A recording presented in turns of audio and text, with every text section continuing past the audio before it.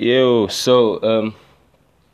really been bad with this episode, so like I plan to be posting every day, to be documenting this stuff every day, but I've not been able to do that for like a month, and it's mostly because there's this project I'm working on, and it's like one of my first projects of the year, one of the biggest projects I've taken on in a while. So to be honest, like adapting to the demands of meeting with the timeline and some of my other commitments here and there really took a toll on a lot of other things, and you find me struggling with my German classes.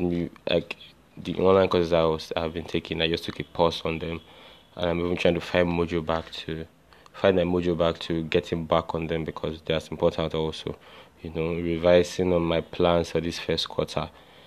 Like a lot of things just took a hit, and all of it is down to me, to be honest. And I will just have to find a way to make it work.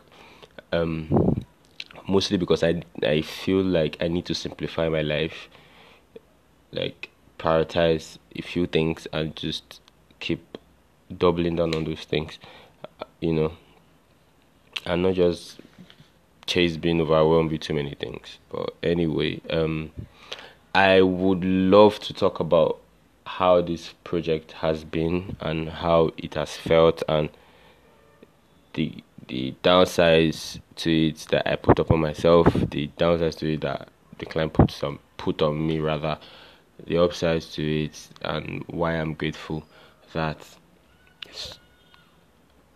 I get to practice, learn, and be better at what I enjoy doing. At one of those things that I get lost in doing.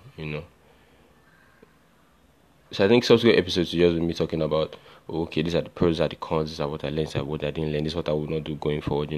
Just really like documenting it because this is really like good type of information to keep, that in a year time I can listen to it and I'm like, okay, I was at this place February.